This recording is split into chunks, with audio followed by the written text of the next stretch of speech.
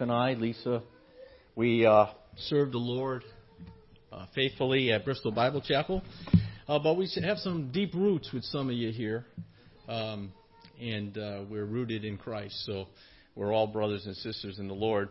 And we'll be there for eternity together. But we share some things in common for a long time. Some basketball, softball, and such. And I'll leave that for fellowship time. If you could turn to Galatians chapter 6.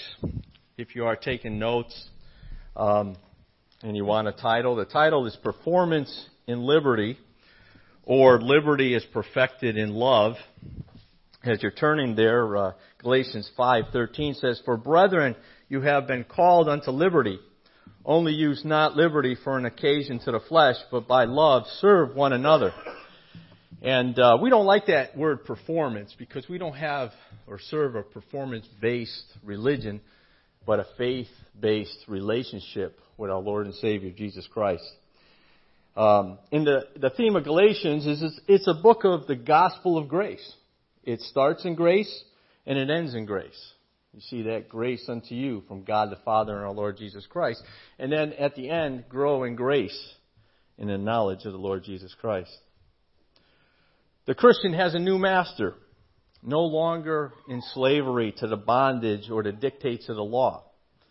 And the Christian is free to function within the spiritual realm, occupied with his Savior, totally submissive and yielding to the indwelling work of God the Holy Spirit. That's the theme of Galatians. A little background on the book, without going too far, is that the legal system under the Mosaic law is contrasted with the law of Christ, or Christian liberty, and our Christian responsibility to one another. Romans 7:12 says, "Now we know that the law is holy, and the commandment is holy and just and good." See, the law pointed men to the standard of righteousness by revealing divine holiness. It exposed sin for what it really was. What we were really, and identified it our need for the substitutionary sacrifice that we spoke of this morning. In a sense, it became our schoolmaster, or it uses the word pedagogue in the King James Version, the pedagogue, as a schoolmaster to bring us to Christ. And so even the law itself was an act of grace by an all-wise God.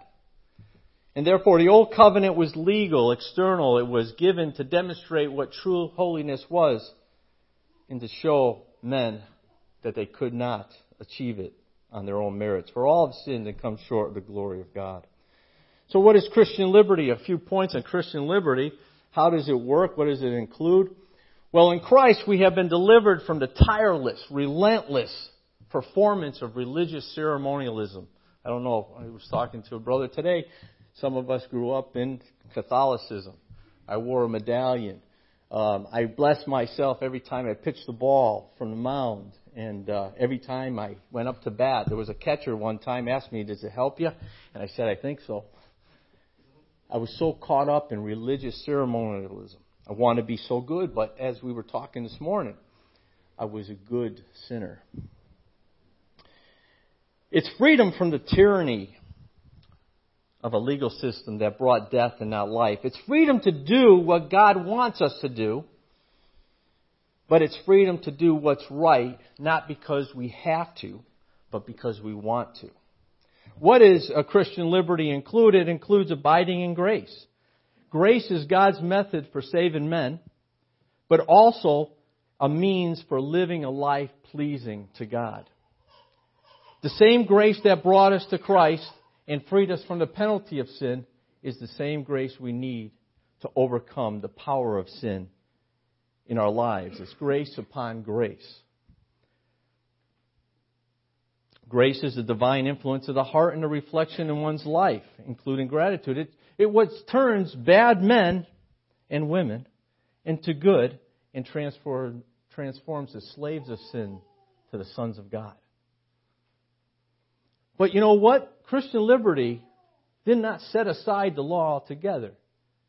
Christian liberty still includes the morality of God. The moral law of God is still the expression of the will of God in our lives. The psalmist said, I delight in thy law. And Paul said, for I delight in the law of God after the inward man. So therefore, Christianity is not slavery to a religious system, but an acceptable response of faith to the person and work of Jesus Christ. We are not found reacting to or consumed by achieving a code of conduct that we fall short of, but we're occupied in responding to a person. So true liberty is living as we should and not as we please. Let's look at our passage today, Galatians chapter 6. Brethren, if a man be overtaken in a fault, ye which are spiritual, restore such a one in the spirit of meekness, considering thyself, lest thou also be tempted. Bear ye one another's burdens, and so fulfill the law of Christ. For if a man think himself to be something, when he is nothing, he deceiveth himself. But let every man prove his own work, and then shall he have rejoicing in himself alone, and not in another. For every man shall bear his own work, or bear his own burden. Let him that is taught in the word communicate unto him that teacheth in all good things. Be not deceived, God is not mocked. For whatsoever man soweth, that shall he also reap. For he that soweth to the flesh shall of the flesh reap corruption. But he that soweth to the Spirit shall of the Spirit reap life everlasting. And let us not be weary in well-doing, for in due season we shall reap, if we faint not.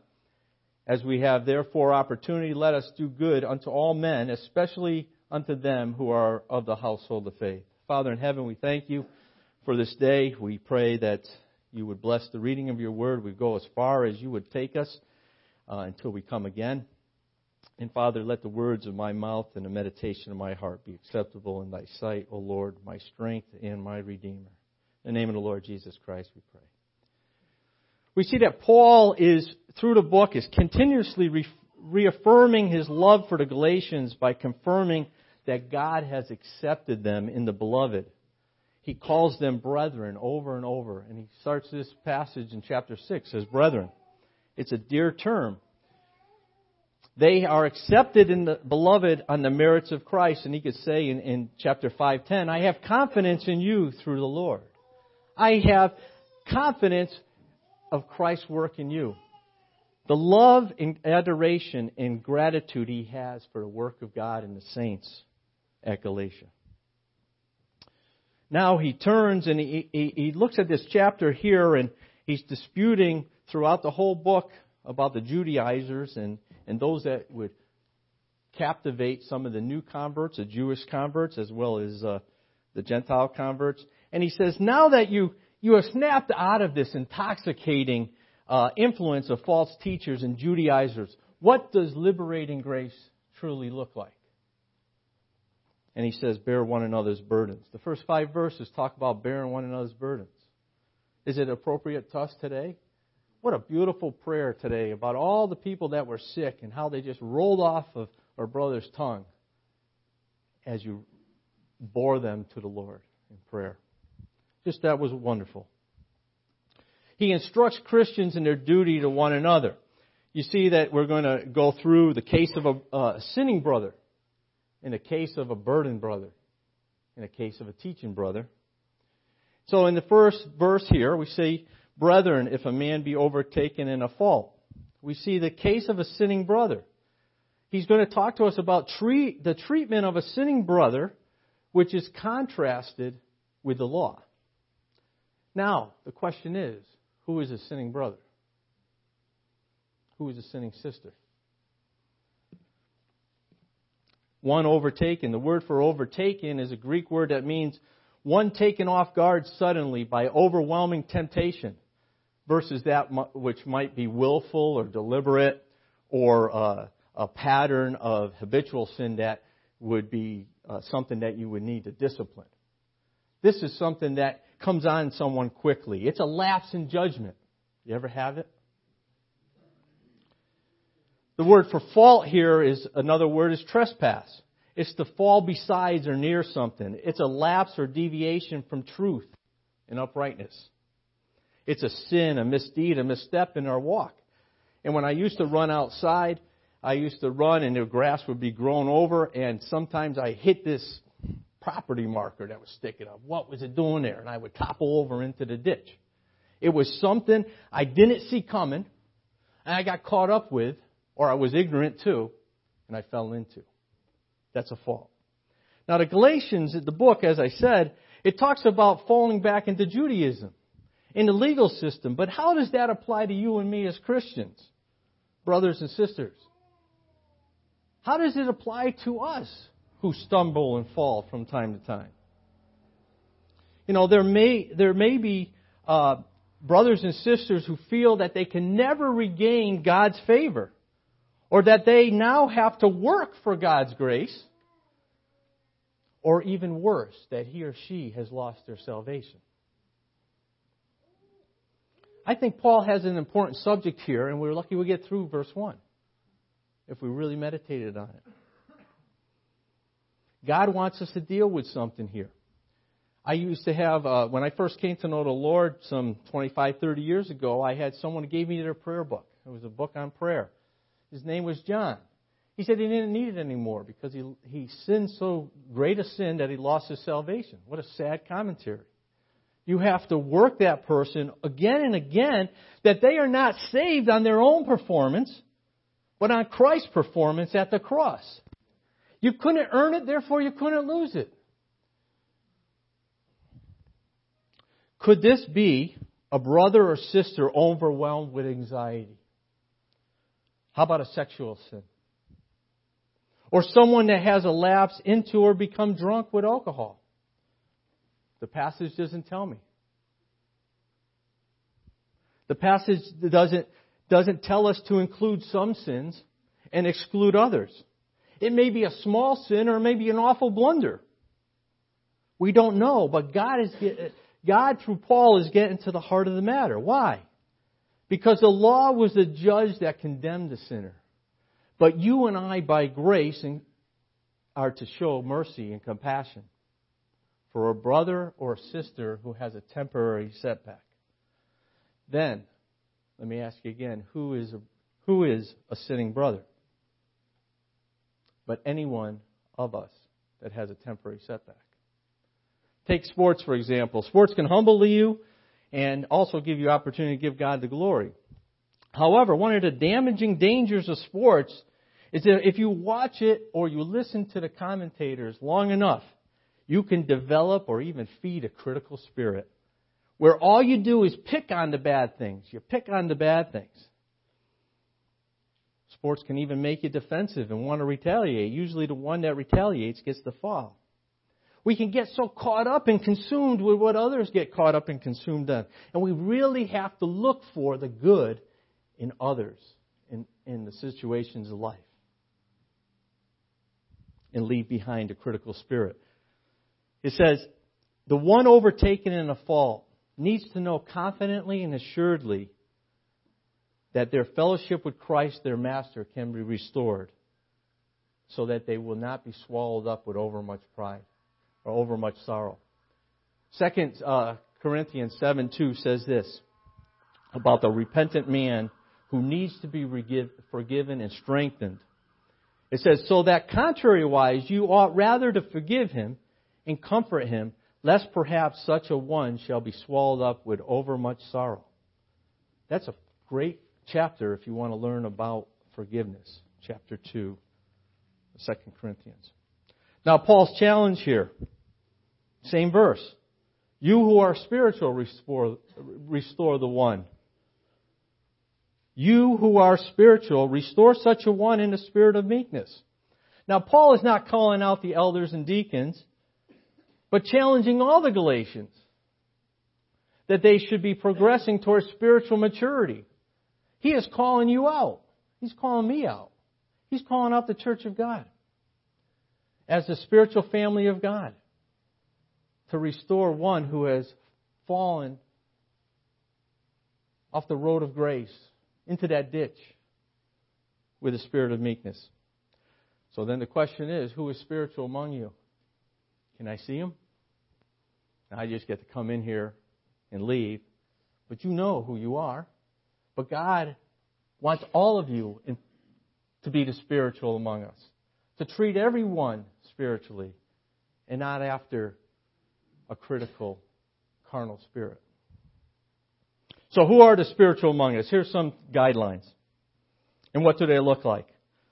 The spiritual among us is one who is conscious of his or her own shortcomings, and therefore now qualified to help others. One who is sensitive to the conviction of the Holy Spirit in their lives and aware of their own sinfulness.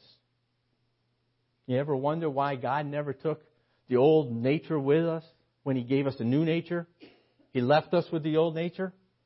Maybe so we can appreciate Him for who He is. An all-wise God would know why He left you and me with the old nature, so that we could willfully serve a majestic and holy God. One who exhibits the attitude of Christ in his life. Now, anyone that walks with the Lord knows that the Lord Jesus Christ goes along with me on my life's journey. And when I stumble and fall, He doesn't just throw me aside, but is able to pick me up, brush me off, and gently tell me to start again. I love that song. Today is day one of the rest of my life. You ever been there? You ever mess up so much that today was the day one of the rest of eternity, and you had to forget those things that are behind and reach forth to those things that are before? But what does Paul mean by restore such a one overtaken in a fault? This word for restore is katadizo, which is a surgical term that describes setting a bone or dislocated joint, or set in joint.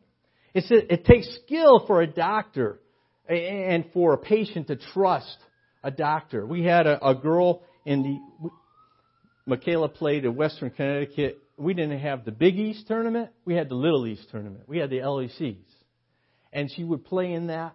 And they got up by a run. In the bottom of the inning, someone hit a ball in a gap, and two girls went, and they collided, and one girl broke her hand. She had to have metal plate and everything. I wanted her to hurry up and get to the hospital because you're playing with a bunch of girls. You know, they're really compassionate and empathetic, and I want to win the game. So she comes, she shows us everything. She had to wait 4 or 5 days to get this metal plate and everything because she had to trust the doctor in such a way that they would put everything back together and cause the severed nerves to grow back. That's the same word here. He or she that helps to restore a fallen brother or sister is one who established one to their rightful place of unbroken fellowship with their Savior and his brothers and sisters. It takes skill. In what manner? What manner is this restoration take place? It takes place in the spirit of meekness. One who doesn't act in the spirit of pride, of superiority, but in the spirit of meekness. I'm sure you have a lot of servants that serve in humility, not looking for the credit here. Always looking on your concerns and not the concerns of themselves. You guys know verses 22 and 23 of chapter 5 is the fruit of the Spirit. Meekness is a part of the fruit of the Spirit. It's gentleness, mildness, one not easily offended, one that does not retaliate when injured. It's a calmness, calm assurance. It's a tenderness with a genuine desire to see for the welfare of others. It's really a shepherd's heart. Who has a shepherd's heart among you? That's the spiritual among you. The opposite, just in case if we get meekness mixed up, it's good to look at the opposite. The opposite would be what? Arrogance. Or harshness or haughtiness. It's a better than thou attitude. It's one that says they should get what they deserve. What you sow is what you reap. Well, we read this here, and maybe we'll get to it and see what that really means. Or how about this? They made their bed, let them sleep in it. You ever hear that? Well, those are not such a gracious word of encouragement, are they? And James 1:20 says, "For the wrath of man worketh not the righteousness of God." There's a great example.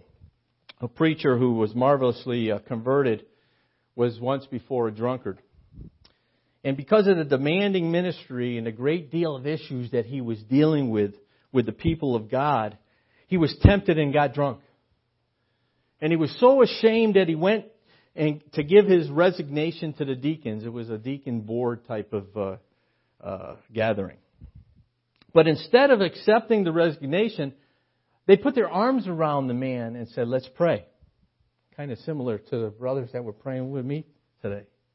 The next Sunday, there was a man in the crowd that said, I never heard a greater sermon in my life than that man preached.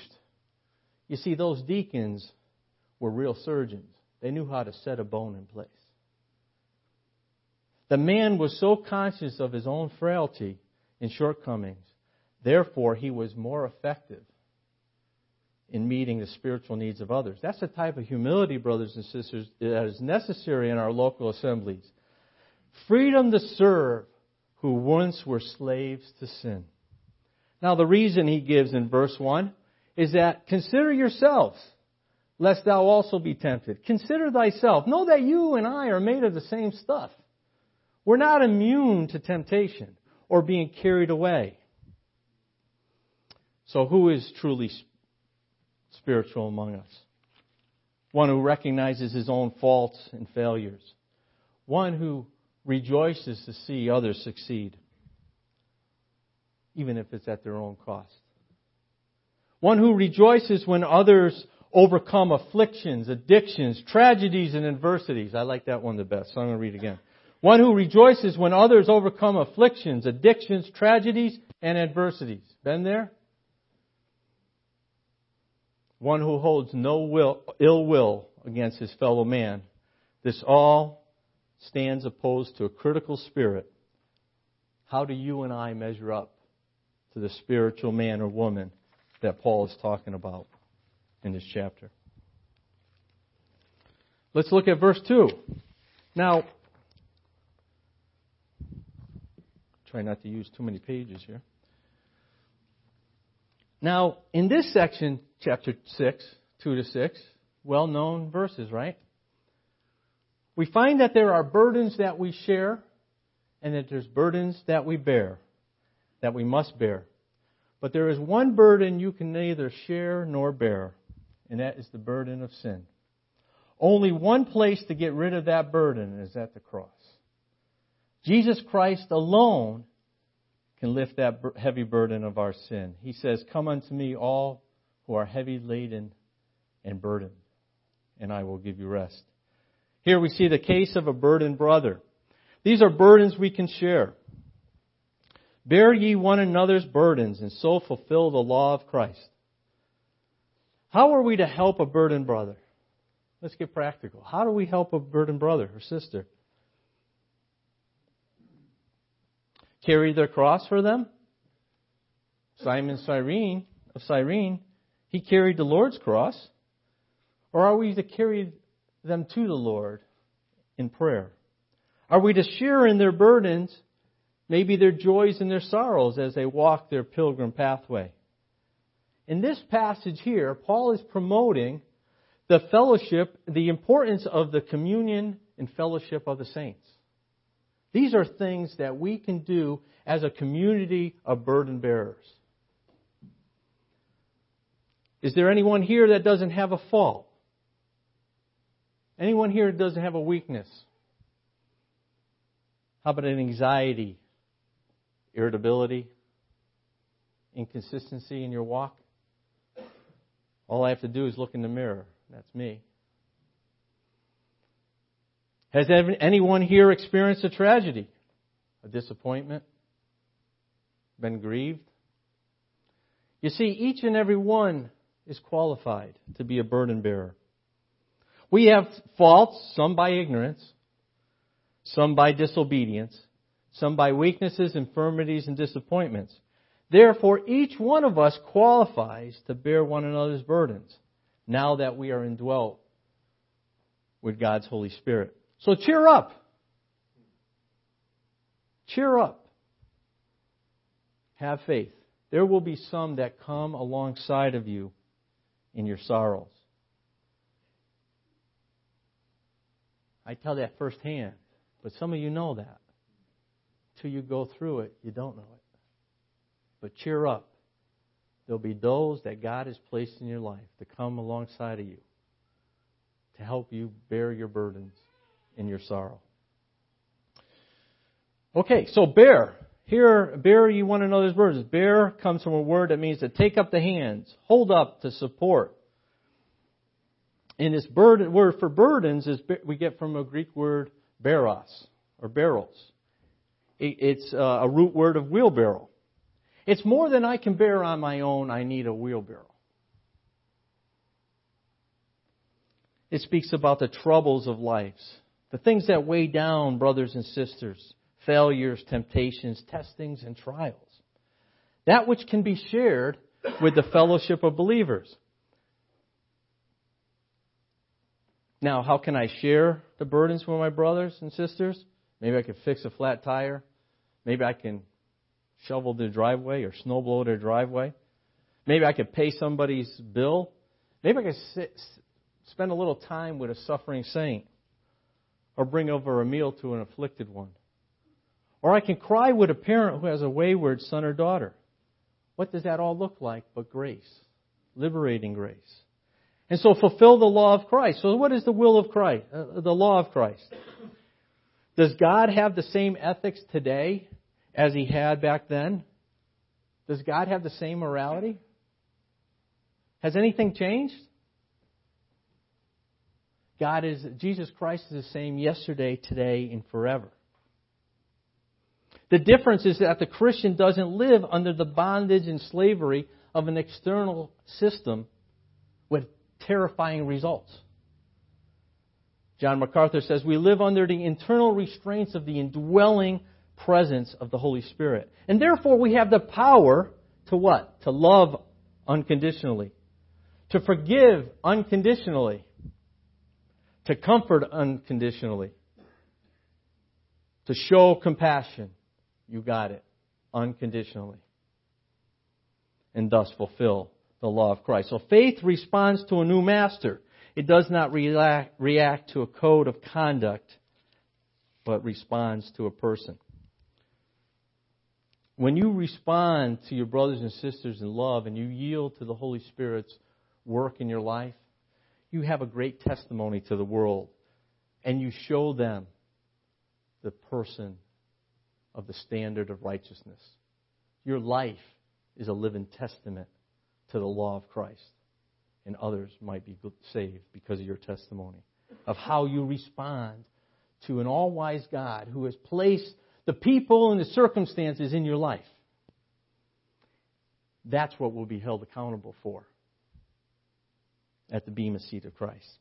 Verse 3. Verse 3 says, for if a man think himself to be something when he is nothing, he deceiveth himself. What this verse is saying is that man cannot stand alone, isolated from the fellowship of believers. You see, a key to biblical principle of fellowship is humility. Romans 12:3 says, for I say through the grace given unto me to every man that is among you, not to think of himself more highly than he ought to think, but to think soberly according as God hath dealt to every man the measure of faith. And in Philippians 2:3, let nothing be done through strife or vain glory, that's selfish ambition or empty conceit. But in lowliness of mind, let each esteem others better than themselves. See, a man must have a sober assessment of himself, recognizing that he has been crucified with Christ and now Christ lives through him. Galatians 2:20. He is to think of others more highly than themselves. Or Romans 15:1 says that we are to bear the infirmities of the weak and not to please ourselves. See, we are to show kindness and consideration without selfishly asserting our own opinions, or our own rights, especially in the matters that are morally indifferent. That's what Christian freedom is about. The Lord, again, is the example. He was willing to set aside His majesty and His rights of privilege and His desires to be at the right hand of God by becoming a man. To do the Father's will. So man who thinks too highly of himself is deceiving his own self and ready for a nasty fall. A man who is full of self-conceit and pride is constantly leading his mind astray. One has said the biggest cheat is self-deceit. Self-deceit is undue pride. It's an exaggerated opinion of oneself, one's qualities and abilities that leads to self-deception. Pride, everything comes from pride. All our sin comes from pride, is a great hindrance that will cause one to condemn others with a critical spirit and at the same time excuse oneself from serving others for which Christ died. Do you recognize these characteristics in your own life?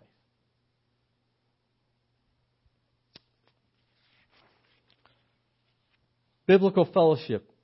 Biblical fellowship is needed to bear one another's burdens.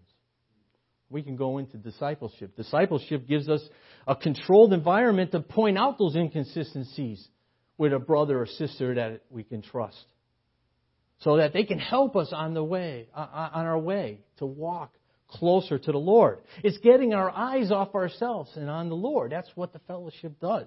Can't do that at home. Not everyone can. Some can because they're incapacitated. We know a man, a great man. Ecclesiastes 4:9 and 10 says, 2 are better than one because they have a good reward for their labor. For if they fall, the one will lift up his fellow. But woe to him that is alone when he falleth, for he hath not another to help him. And Proverbs 13:20 says, he that walketh with wise men shall be wise, but a companion of fools shall be destroyed. You see, we're learning from wise men and wise women how to walk with the Lord in a manner that is pleasing to Him. It's a pretty good provision and recipe for salvation success. So let me ask you, who is a burdened brother? Who is a burdened sister? Every one of us, right? Every one of us at one time or another is spoken of right here. Now, I'm going to skip verse 4 and come back. I'll read it and come back. But let every man prove his own work, and then shall he have rejoicing in himself alone and not in another. For every man shall bear his own burden. This word for bear is a different word. It's forshon. And it really is a burden that we cannot share. So we talked about burdens we can bear and we can share. And here's a burden that we cannot share. Burdens we bear, whether it's physical pain or infirmity, weakness, mental anguish, pressure, tension, grief. Burdens placed on us by Christ. Now, if you give me some liberty, J. Vernon McGee says this word burden is a load impossible to share. And he speaks of a cargo ship out on the ocean. But I see a lot of children here, and we know where the children came from. But think of a young mother carrying her child for 9 months. A child in a mother's womb can only be born by her mother, right? So there are burdens that we can share, and there's burdens we cannot share, that we have to bear alone. Doesn't mean we have to be alone. Let me read a few. Burdens that you and I must bear alone. Certain burdens that the Lord may have placed on you, and you can place on Him during your fellowship here on earth as He molds you into the character of His dear Son, the Lord Jesus Christ. You see that in Psalm 55:22. Now, how about suffering? No one could suffer for you. In your place. There are certain problems that are yours alone.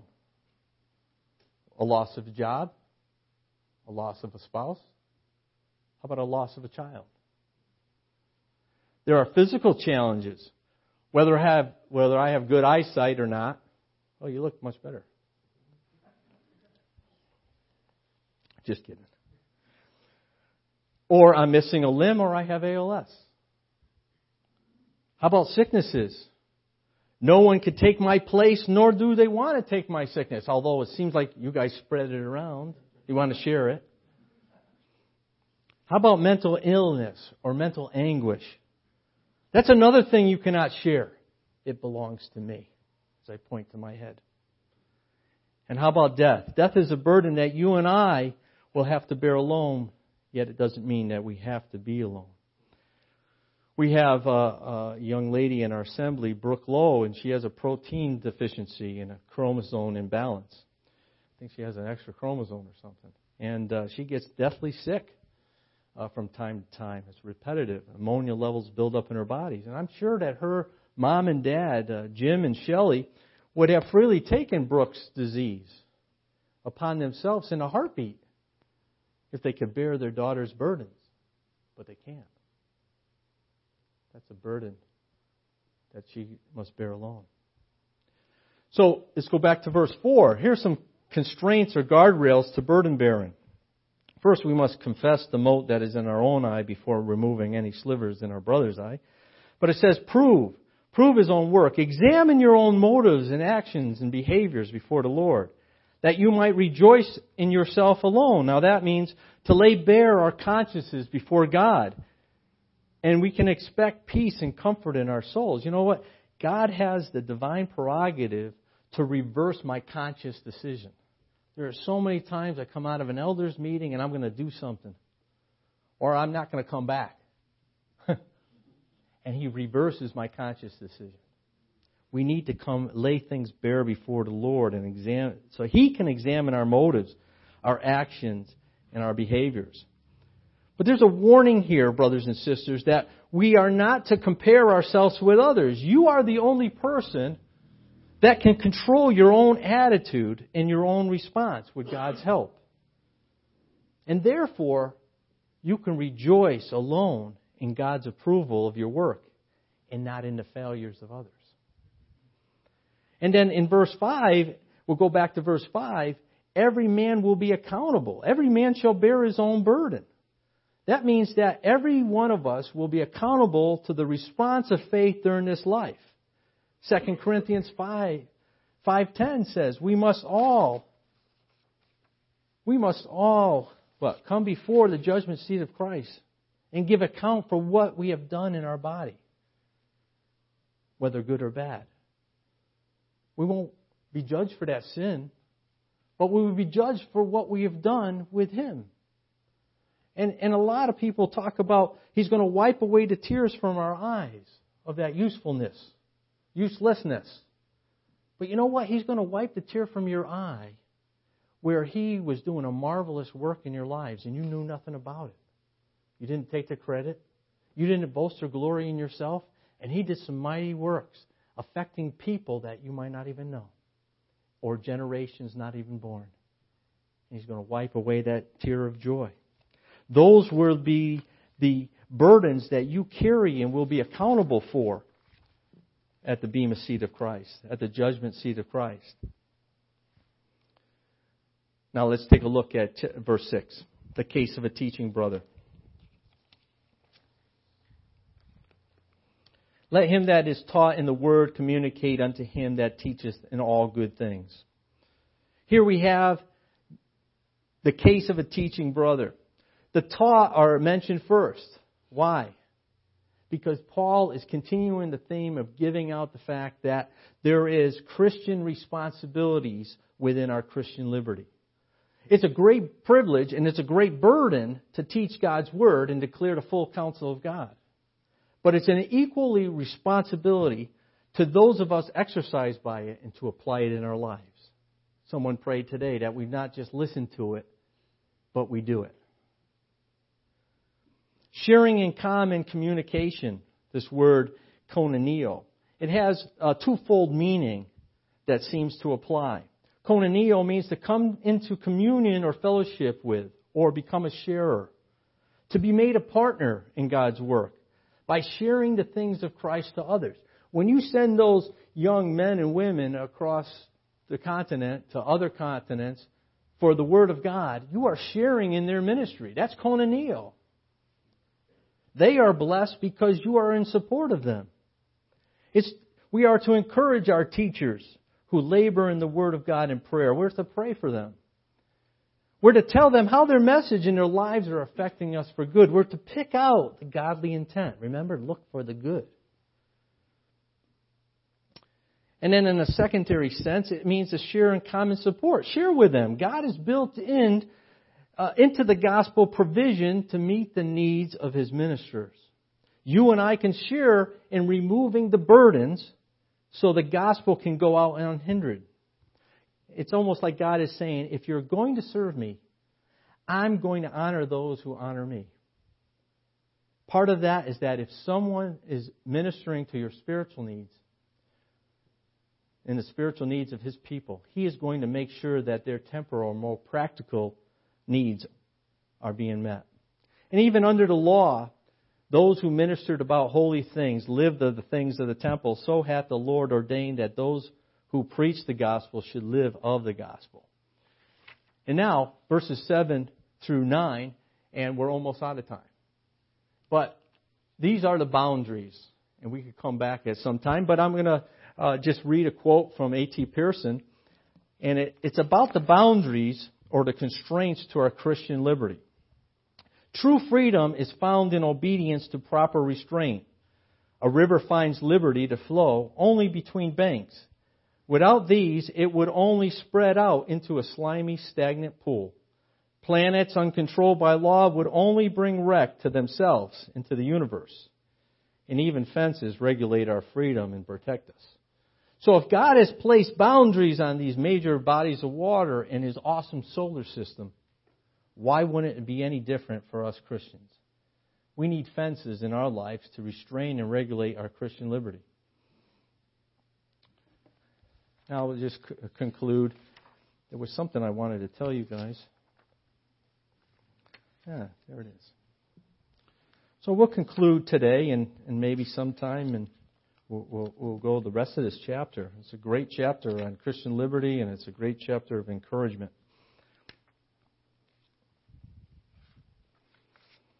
So a couple concluding points. For the trials that you bear and the trials that you share will be rewarded in heaven because you did it unconditionally without looking for the credit. You will have tears of joy and be overwhelmed with the Lord Christ, and He will be overwhelmed with you. The world grows strangely dim as you do all things to please Him. So let's conclude. Who is the spiritual among us?